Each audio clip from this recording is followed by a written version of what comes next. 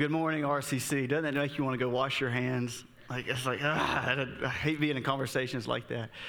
My name is Gray Strickland. I'm the lead pastor at Fairhope, and so I just want to say welcome to all our campuses that are tuning in. And I'm excited to be with you for the next 2 weeks, unpacking this idea of the comparison trap. To get started, I just want to give you a definition so we can kind of get all on the same page of the comparison trap. And it's simply this: when I compare myself to someone else to see how I measure up. When I compare myself to someone else to see how I measure up. About a month ago, Dale Alexander introduced us to this mindset of the comparison trap. And for many of us, and I want you to go back in time with me, you can probably think back to a time when you were younger, when you first felt that nudge to look to the left or to look to the right to compare yourself to someone else. And I'll just kind of be honest with you this morning. For me, it was that I was short, right? And I'm still short. God and I are still working through that. There's still some time. I don't know how it's going to work out, but maybe I'll get to 6 foot. But growing up, I was short. Not only was I short, I was tiny. Like, I graduated high school weighing $135. And you know, most of your students weigh that in the 9th grade. And so for all through middle school and elementary school, I was quick, but I was still short. I just wanted to be taller, even just a little bit. So much so that if you guys are familiar with Skee-Lo, he wrote a theme song for me in the mid-'90s. And if you're 50 and older, you need to go Google Skee-Lo. And if you're 30 and younger, you need to go Google Skee-Lo. But he's a rapper, and he had a song that said, "I wish I was a little bit taller." And he goes on to say, "I wish I was a baller. I wish I had a girl with a phone I would call her." You know? And I was like, man, that is my life. I wish, come on, God, if I could be just a little bit taller. And then I had this other thing, and I was debating on whether or not to share this, as in like 10 minutes ago. But if you can tell, I've got freckles. And growing up, those were the worst. I mean, because everybody wanted to know, and then all of you elderly people more experienced in life, you always had funny jokes like, "You look like you swallowed a $5 bill and broke out in pennies." You know, that's great. You know, where'd you come up with that? And then, oh, but God and I are working through that too. And I would get attention from the ladies. It was just the wrong ladies. It was all the old ladies, the cheek pinchers. No offense, but when I'm 13, that's not what I'm after. And so, Paul's not going to let me come back. Paul's in Fairhope right now, and I've got something for him a little bit later that he doesn't know about. But we feel this need to compare, and then it shows up, this comparison trap, this idea I compare myself to someone else to see how I measure up. It shows up in the most ridiculous places. And like for me, a place I never expected to show up was at church camp. And in middle school and high school, most of the time, I grew up Baptist. We would go to this camp on Mississippi Gulf Coast called GBA, Gulf Shore Baptist Assembly. And if you can imagine, it's there on the beach, and there were like these apartment complexes with balconies, and out in front of those, in between the apartments and the beach, was this big grassy area, and all the kids, or all the students would go out there and play. And well, my buddies and I, we would always bring our baseball gloves and bring like a football, and we didn't do this because we were really disciplined and we wanted to be the best baseball players we could ever be, and so we couldn't take a day off. Even when we were learning about Jesus, we had to be practicing baseball. It wasn't anything like that. In fact, the only reason we did this is we thought this was our best chance to meet girls. Because here's how this works out. So the girls are all up on the balcony. Maybe they're out doing like a little Bible study, and we would be out there throwing the baseball. And the hope was, and you couldn't do it on purpose, it just had to happen naturally, that a ball would get overthrown, and you'd have to go break up a Bible study. Be like, "Excuse me, ladies, don't let my biceps distract you from your Bible study. And let me get this, and they, and then you could possibly pick up a phone number. And before we go any further, 2 things. I have never said that statement to anyone. And the only phone number I've ever gotten is from my wife in the 3rd grade, right? So, I couldn't have fathomed having to get a girl's phone number. But we would meet people and meet ladies, and it worked pretty well for us. And until the sun went down, because you can't really throw baseballs at night. I mean, you can, but it's not wise. And when the sun went down, this this person would emerge. And he would come out on the pier or out on the beach, and then it was like, moths to light. The ladies would just flock to him. And all of us that, played sports, we're just sitting back and like, man, I wish I was that guy. And you know who that guy was? He's probably the worship leader on all of our campuses. But he was the guy that showed up with a guitar, and he could sing. And most of the time, he had this incredible story about coming to know Christ that happened like 2 days prior. Like he was at a Guns N' Roses concert. Axl Rose was singing Knocking on Heaven's Door, and the Lord just spoke to him and just said, come home, son. And so we're sitting back, we can't sing, we can't play guitar. We've got this round thing that we can throw, and the girls are just flocking to him. And then he's always, not only does he have his story, but he's usually got tattoos and piercings. And I don't know if you know this, but in the mid-'90s at a Baptist camp, if you had piercings and tattoos, you're like 2 feet from the pit of hell, right? And so he had this automatic like bad boy feel. And so all these good little Baptist girls are just, he's got long hair, think Kurt Cobain, and hadn't had a bath in 4 days. And we're like, I don't get it, but I want to be that guy. And here's the thought I had on the way this morning. What are the chances? What are the chances we could get Paul Smith to get a piercing? Wouldn't that be even maybe like an RCC logo here on his chest, a tattoo? Like, wouldn't that be awesome? I'm going to start a GoFundMe.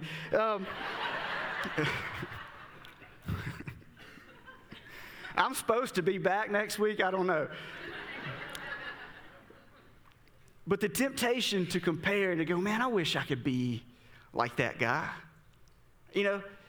And then as I got older, again, it shows up in unexpected places. The least expected place was in ministry. When I started being a pastor, started as a youth pastor and then becoming a lead pastor, and then I always felt this tendency to look to the left or to the right and look at some of my colleagues, to look at some of my friends and go, man, God, how come you're not doing that in my life? How come my church isn't growing like that church? Or how come, I don't have that kind of influence? And it was so prevalent in my life, this need to compare, this need to see if I measure up based on people that are in similar areas of life as me. And then it would send me to dark places. It would require me to unfollow some dear friends on social media, because I couldn't get out of this trap of needing to compare. And every time I would compare, I would end up in a dangerous and really a depressing place. And that place is called the land of Ur. And this is what the land of Ur essentially is that there's always going to be somebody richer than you. There's always going to be somebody skinnier than you. There's always going to be somebody smarter than you. There's always going to be somebody taller, prettier, happier, hipper, talented-er. Or any other adjective you want to think about yourself. There's always going to be somebody that's got a bigger-er than you. And in our lives, we feel this tendency to compare either ourselves or our children, or our spouse, to other people's hoping that one day we will have a bigger because when we begin to do this and operate in the land of we begin to feel inferior. And God hasn't called us to live a life with this inferior mindset, with this beat-down mindset. He talks about living a victorious life, a life of freedom. And when we're living in the land of and we feel inferior, the thing that we do to get out of that inferiority, we compare. Now, we don't go looking for bigger ers. We go looking for smaller ers. We go looking for people that are less than us. And we identify them. And maybe even we do this. Those people that have bigger ers than us, we begin to secretly hope they fail. Professionally, relationally, financially, anyway. So that they will become a lesser than person. And then we move from inferiority to superiority, to feeling superior, to having this false sense of pride, and the pride is only gained because we're looking down on other people and we're trying to see where we measure up. And anytime we feel inferior, then we immediately have to find somebody that we feel superior to. And not only is the comparison trap a trap, it's a vicious cycle of we compare and we feel inferior. And because we feel inferior, we identify lesser than, so we feel superior. But here's the reality. The goal is not that we want to have a bigger The goal is that we want to have an est. We want to be the biggest. We want to be the smartest, the prettiest, the most talented. But living in the land of we can't be superior. We can't have an S for long before someone comes along and eclipses our S with a bigger And we fall back into this trap of feeling inferior. It's no place to live. Either one of these, God has not called us to that. In fact, I would even say this, there may be people in this room that you are in debt up to your eyeballs because you were looking at someone else's And you got to the point that you were willing to spend money you didn't have to run a credit card so that you could have a bigger only to find out that dadgummit, someone else came along and they trumped your I would bet that there are some people in this room and on our campuses that you are dieting yourself to death because you're comparing your God-given potential to someone else's God-given potential. And the reality is you're never going to look like that, and that is absolutely okay. But you're dieting yourself to death because you're looking at someone else's And you're saying, I want to be skinnier, or I want to be stronger. For some of us, and for some people on our campuses, we're driving our kids crazy because we're comparing our children to someone else's children. Their athletic ability, or their academic ability, or whatever it is, their musical ability, whatever they're involved in. And it's not that we say we want their best, but what we really want is we want our children to add up to someone else's children. And let me just tell you, if you're doing that, you are driving a wedge between you and your children because they feel it. This is why for some people, you're driving your spouse crazy. Because you're comparing your spouse to someone else's spouse. Under the facade of, I just want them to reach their potential. Instead, what we really mean is we want them to reach the potential of someone else's spouse. For some people, this whole comparison trap is why you ended up in divorce. It's because you looked at someone else's spouse long enough that you were willing to forfeit everything else just to, in your mind, upgrade to a bigger or prettier or skinnier.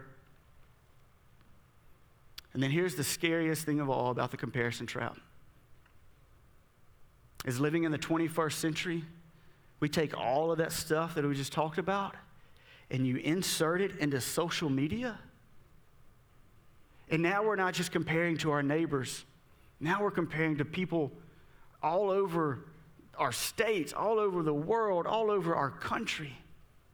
And I love what Dale Alexander said a month ago. He said, we end up comparing our behind the scenes to other people's highlight reels. We look at what, because you know this, you don't go post the fight that you have with your spouse on Facebook, right? You don't go live stream that. Hey, y'all watch this. Loving life. Or the teenager that came home and you guys butted heads. You had time out. Let me start a live stream. Let me go Facebook Live real quick so we can show the world just how bad we don't have it or just how bad we are doing at this thing called life and parenting. We don't do that. So what we post are our highlight reels, but then we compare other people's highlight reels to our behind the scenes. And this leads to what my wife and I jokingly call faking memories. Like, oh, everybody smile. And then you go back to fighting. For some of you, that might have been your trip into church, right? wearing each other out. And you get to the door, hey, and God bless you.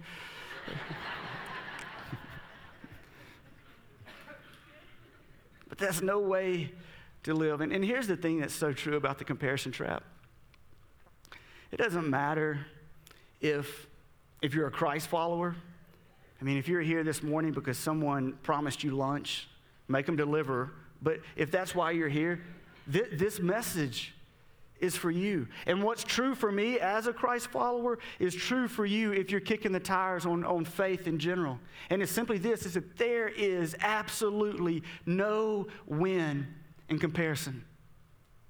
There's just no win in it. It is a winless situation. And so this morning we're going to look at a guy named Solomon in a book that he wrote called Ecclesiastes, which Ecclesiastes is this fancy word for meaning a group of people gathered to hear teaching. So kind of what we're doing right now.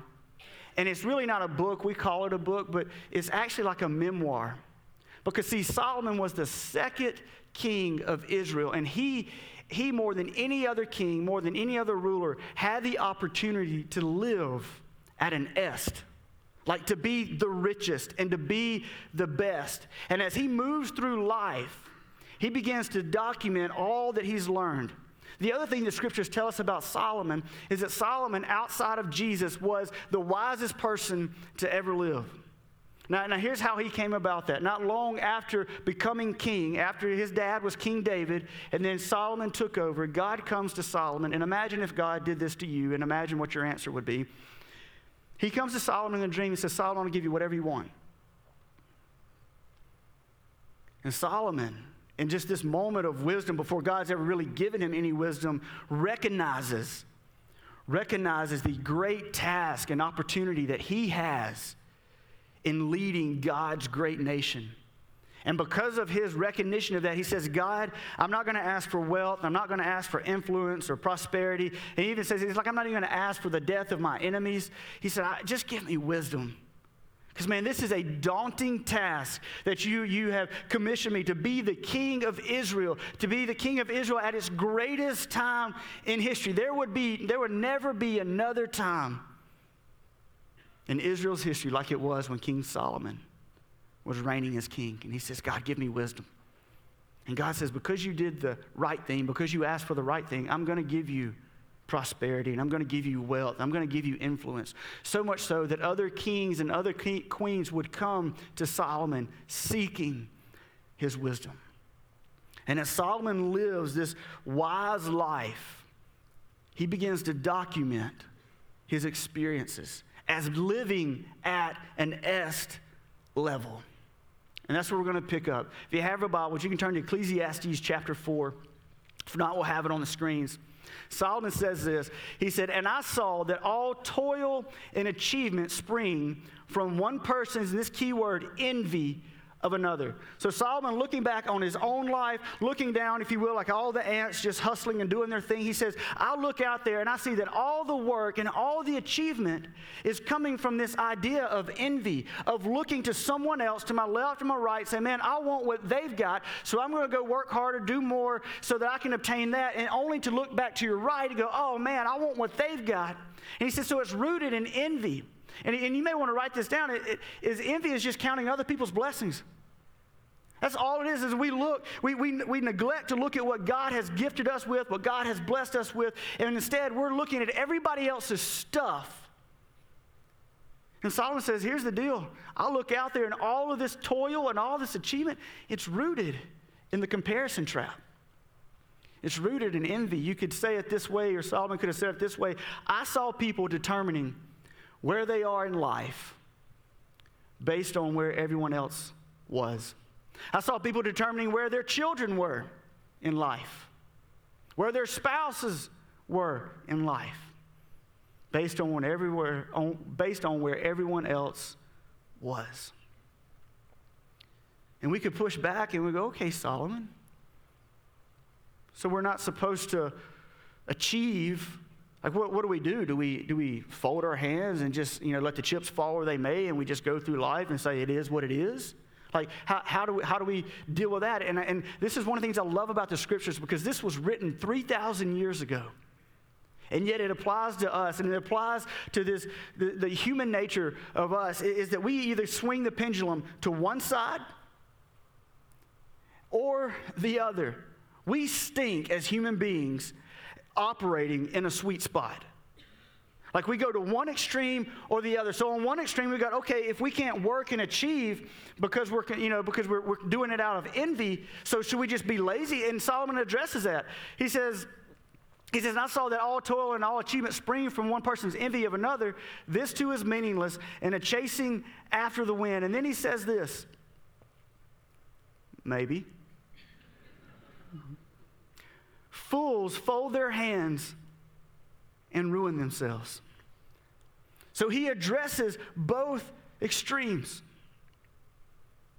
But before that, he says, when I look out and I see all that's going on, he said it's a chasing after a wind. And he says it's meaningless. Now, I don't know if you use the phrase chasing after the wind a lot. It's not something I use. But when I read that phrase, the thing that comes to mind is a dog chasing its tail. Now, I don't know if you've ever seen that. I don't know if you've got dogs or, but just in case, I brought some video evidence of this. I want you guys to check these dogs out, and I want you to embrace how silly this is. This dog doesn't even have a tail. He's chasing a thumb. And this one's great because it's slow motion, and you see just how close he gets. Can you imagine how frustrating that is for a dog? He's going to sneak up on it. Still missed it. And he's going to go one more round. He's got to be getting dizzy. To live that life. And this last one, I think this dog is chasing its tail.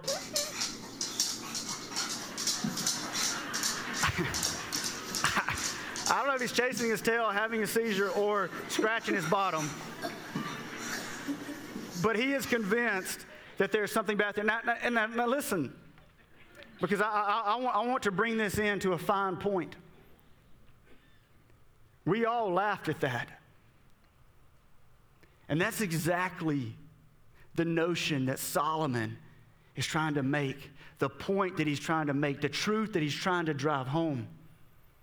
Is, guys, just like chasing after the wind and just like a dog chasing its tail and we laugh, that's what we look like as humanity.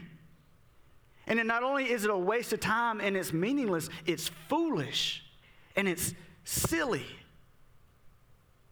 And so he says, not only do we not, achieve things through envy, but we don't we don't fold our hands and just say, you know what, I'm just going to let go. So fools fold their hands and ruin themselves. And so he says this. He says, better one hand with tranquility. So here's the third option. Option one is chasing after the wind, is seeking achievement rooted in envy, the comparison trap. Option two is swinging the pendulum the other way and going, you know what, I'm just going to fold my hands and let life happen, and it is what it is. And then here's the third option. Better one hand with tranquility than two handfuls with toil and chasing after the wind. He says, better one handful with tranquility. Now, we need to unpack this word tranquility for a moment, okay? Because I don't know about you, but I don't use this word often. I don't come home on a Friday evening and go, wow, my day was just so tranquil. I don't. Maybe you do. I don't know. You probably read Shakespeare all the time as well. But he says, better one handful of tranquility. So with tranquility, I want you to think about three words for us. The first word is contentment. Is this notion of being okay. But it's really possible.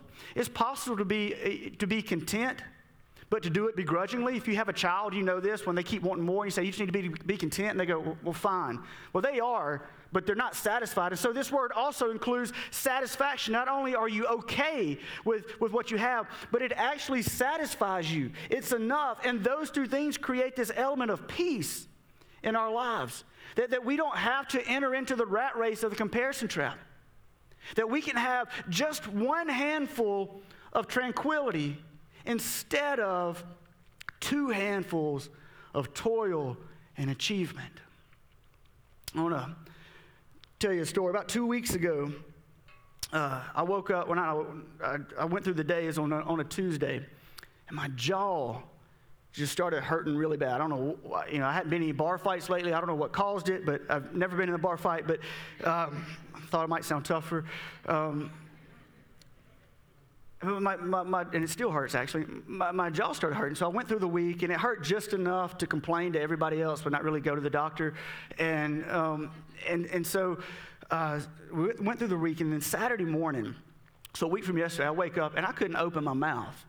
And I could get like one finger width in my mouth. And I was like, okay, this is a problem. Now, I've broken my jaw before, and so I know, like, I've got a measurement for pain in reference to the jaw, and it hurt. And so I kind of laid around all day Saturday, tried not to talk a lot, took a lot of ibuprofen and Tylenol. And then Monday, I ended up getting to go to the doctor. And I go to the doctor, and I said, man, here's the progression of my week. And I said, Friday night, my son had a baseball game, so I did a lot of talking. And for me, it's like a light bulb, and I was like, oh, the baseball game. I'm not really a coach, but I still do the dad coaching thing. And so there's a lot of yelling, and like yelling for communication purposes, not yelling at umpires, all right? If you do that, stop. It's unnecessary, and it doesn't matter. But anyway, so communicating to our kids, our players, and so I told that to the doctor, and he's like, yeah, he said, but you've been talking all week, and that's probably not what did it. And then he asked this question. He said, Gray, were you anxious? And I was like, you know what? I was. And I was anxious because my son, Judah, he's 7, has just started hitting off a pitching machine instead of someone throwing to him, and he struggled a little bit with it. And so his confidence level has been down. And, as a dad, like, I hate to see that because I see all of his potential and just how God has blessed him. And I hate to see him down on himself. And so when he got up to bat that night, he hit 3 times. Every time, dude, my jaws were clenched. And I was just like, come on, dude, just make contact. Like, anything that we can build off of, And so that whole night, or 2 hours of a game, like I was intense. And the doctor said, that's what it was, man. He said, it's not so much that you've messed up the joint or something wrong with the joint in your jaw. He said, you have exhausted the muscles. Whatever you did on the front end, we're not sure about that yet, but no doubt that night, being anxious for your son to do well because you want to see his confidence level rise, he's like, that's absolutely why you woke up Saturday morning. And so this is what I want you to do. And this is how this applies to this scripture. I want you to close your eyes with me. Close your eyes, all our campuses. Take a deep breath. Now, for some of you, you probably needed that just getting your kids here to church. That's the first time you can just like, ah. Take your one hand, just one hand, and I want you to open it. And just hold it there. Maybe rest it on your leg so there's no tension in your arm. And take a deep breath again. And feel that for a second. Now, keep your eyes closed.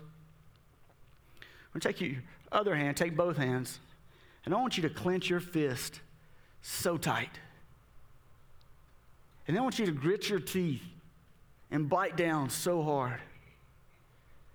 And I want you to hold that. Maybe 10, 15 seconds, just as tight as you can. And feel that. And that is the difference that Solomon is talking about. You can open your eyes. If your neighbor's eyes are still closed, wake them up.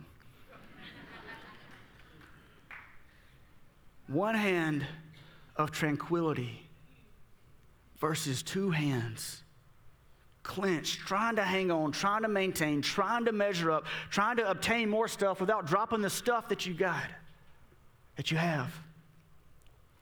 And Solomon continues, and he says this. He said, again, I saw something meaningless under the sun. There was a man all alone. He had neither son nor daughter, which means he had no one to leave his stuff to. And he continues, there was no end to his toil, yet his eyes were not content with his wealth. And he asked this question. He begins to have this epiphany. He says, for whom am I toiling? He asked. He's like, why am I doing all of this? And then he goes, they got nobody to leave it to. And then he says, and why am I depriving myself of enjoyment? And go back and think about this. If you've got two hands that you're trying to clench and hang on to, think about this. You can't share that stuff with anybody for risk of dropping it. And because both hands are full. If I've got one hand of stuff, but that stuff is rooted in contentment, satisfaction, and peace, is rooted in tranquility, I've got this other hand free that I can share and I can enjoy. And so Solomon paints this picture of, man, you can have all of this stuff and you can keep playing the comparison trap game and you can keep hanging on. But you can't enjoy it because the minute you enjoy it, you drop something. And the minute you drop something, you've got to get it back. And you get it back by comparing and getting the next best thing. And you step into this comparison trap that is a vicious cycle. And it is not how he has called us to live. One hand with tranquility. Now here's the thing. The one hand of tranquility, that is a spiritual issue. In fact, this is what I want you to do, because this is a 2-week series. And we're going to talk about that next week. I want you to turn to your neighbor and say, hey, I'm going to be back next week because this is a spiritual issue. All right? Now, that's all you need to say. Don't start a conversation about lunch. I'm not done yet. Jeez. Now I'm going to make it awkward. Turn to the person you didn't turn to the first time. Your second choice, plan B. And tell them the same thing. It's a spiritual issue, so I'm going to be back next week. All right. It is an absolute spiritual issue, and we are going to absolutely unpack that next week. But this morning, the thing that I want to do, and the thing that I want to help you do, is identify whether or not you are stuck in a comparison trap, whether or not you are on a rat race of trying to get more. And so I'm going to ask you about 7 questions, and just think about these to yourself. Here's the first question. Who are you trying to keep up with? Is it a neighbor? Is it a boss? Is it a sibling? Is it your in-laws? Who is it in your life that you feel the need to compare yourself to see how you measure up? Now, to help you answer that question, here's number 2. What debt do you have because of the comparison trap? Do you own a car or any kind of stuff? Let's just call it stuff, trinkets and toys that you couldn't afford, but because you were comparing yourself to what someone else had, you bit off more than you can chew. Question number 3. Are you allowing what others have to keep you from enjoying what God has blessed you with? And then when I read that question, I can't articulate how offensive that must be to God. Again, as a dad, as a parent, I can see that in our children as they grow up and they're kind of learn that, they're selfish. We're trying to teach them to be selfless and how you can gift them something. Maybe it's Christmas, and then like the next week they see something else and you just want to be like, are you kidding me? Did you forget what we got for Christmas? And I think about that on the level of God with us, who his desire is to give us good things. Are you allowing what others have to keep you from enjoying what God has blessed you with? Number 4, do you enjoy your kids, or do you burden them with unrealistic expectations because of what everybody else's kids are doing and accomplishing? Dads, do you enjoy your sons, or are you comparing them to someone else's sons? And moms, you can do the same thing. But I just know as a dad, I feel that calling of the comparison trap. Number 5, does your spouse feel like he or she doesn't measure up because of your propensity to compare to another's spouse? Does your spouse feel like he or she doesn't measure up because of your propensity to compare to another spouse? Let me just tell you, in all of these questions, but especially in that one, there is no win in comparison. Number 6, who would you secretly enjoy seeing fail relationally, financially, or professionally? Who would you secretly enjoy seeing fail? And that's a tough one because most of us like to think that's not in us. But man, if we get stuck in the trap and we feel inferior, it is our go-to because we need to feel better than the person that has the bigger than us. And then number 7, and this is where we're going to pick up next week with this question: who or what am I going to use as my reference point to tell me I am okay? This is the spiritual question. Who or what am I going to use as my reference point to tell me that I'm okay, to tell me that I have dignity, to tell me that I have significance, to tell me that I have value, to tell me that I have worth? How about this? Who or what am I going to use as my reference point to tell me that my spouse or my children are okay, that they are as God intended? It is an absolutely spiritual thing, the comparison trap. To get to a place where we can live with tranquility, we're going to have to do some spiritual work. And I do want you to come back next week because this is just half of the equation. But if anything, leave here. Begin to do an inventory using those questions of where you may have fallen into the trap, or maybe you feel you're being led into the trap, and at the very least, those questions can be red flags to keep you from the trap. But leave here knowing there is no win in comparison. Let me pray for us. Father God, I thank you that you haven't left us to our own devices on this planet. When I look at the prevalence of the comparison trap in my life and others' lives,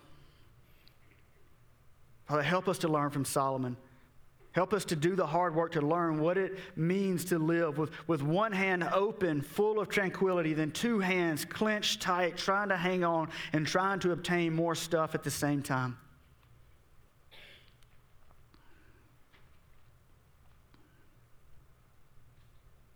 Father, I pray that you would give us the courage to ask those questions. Give us the courage to sit in the answers that we come up with. And God, give us the courage and the boldness to begin to dig into the spiritual component of the comparison trap. God, you have called us to live victorious lives. You have called us to live free lives. And to do that, we have to remove ourselves from the comparison trap. Father, we love you.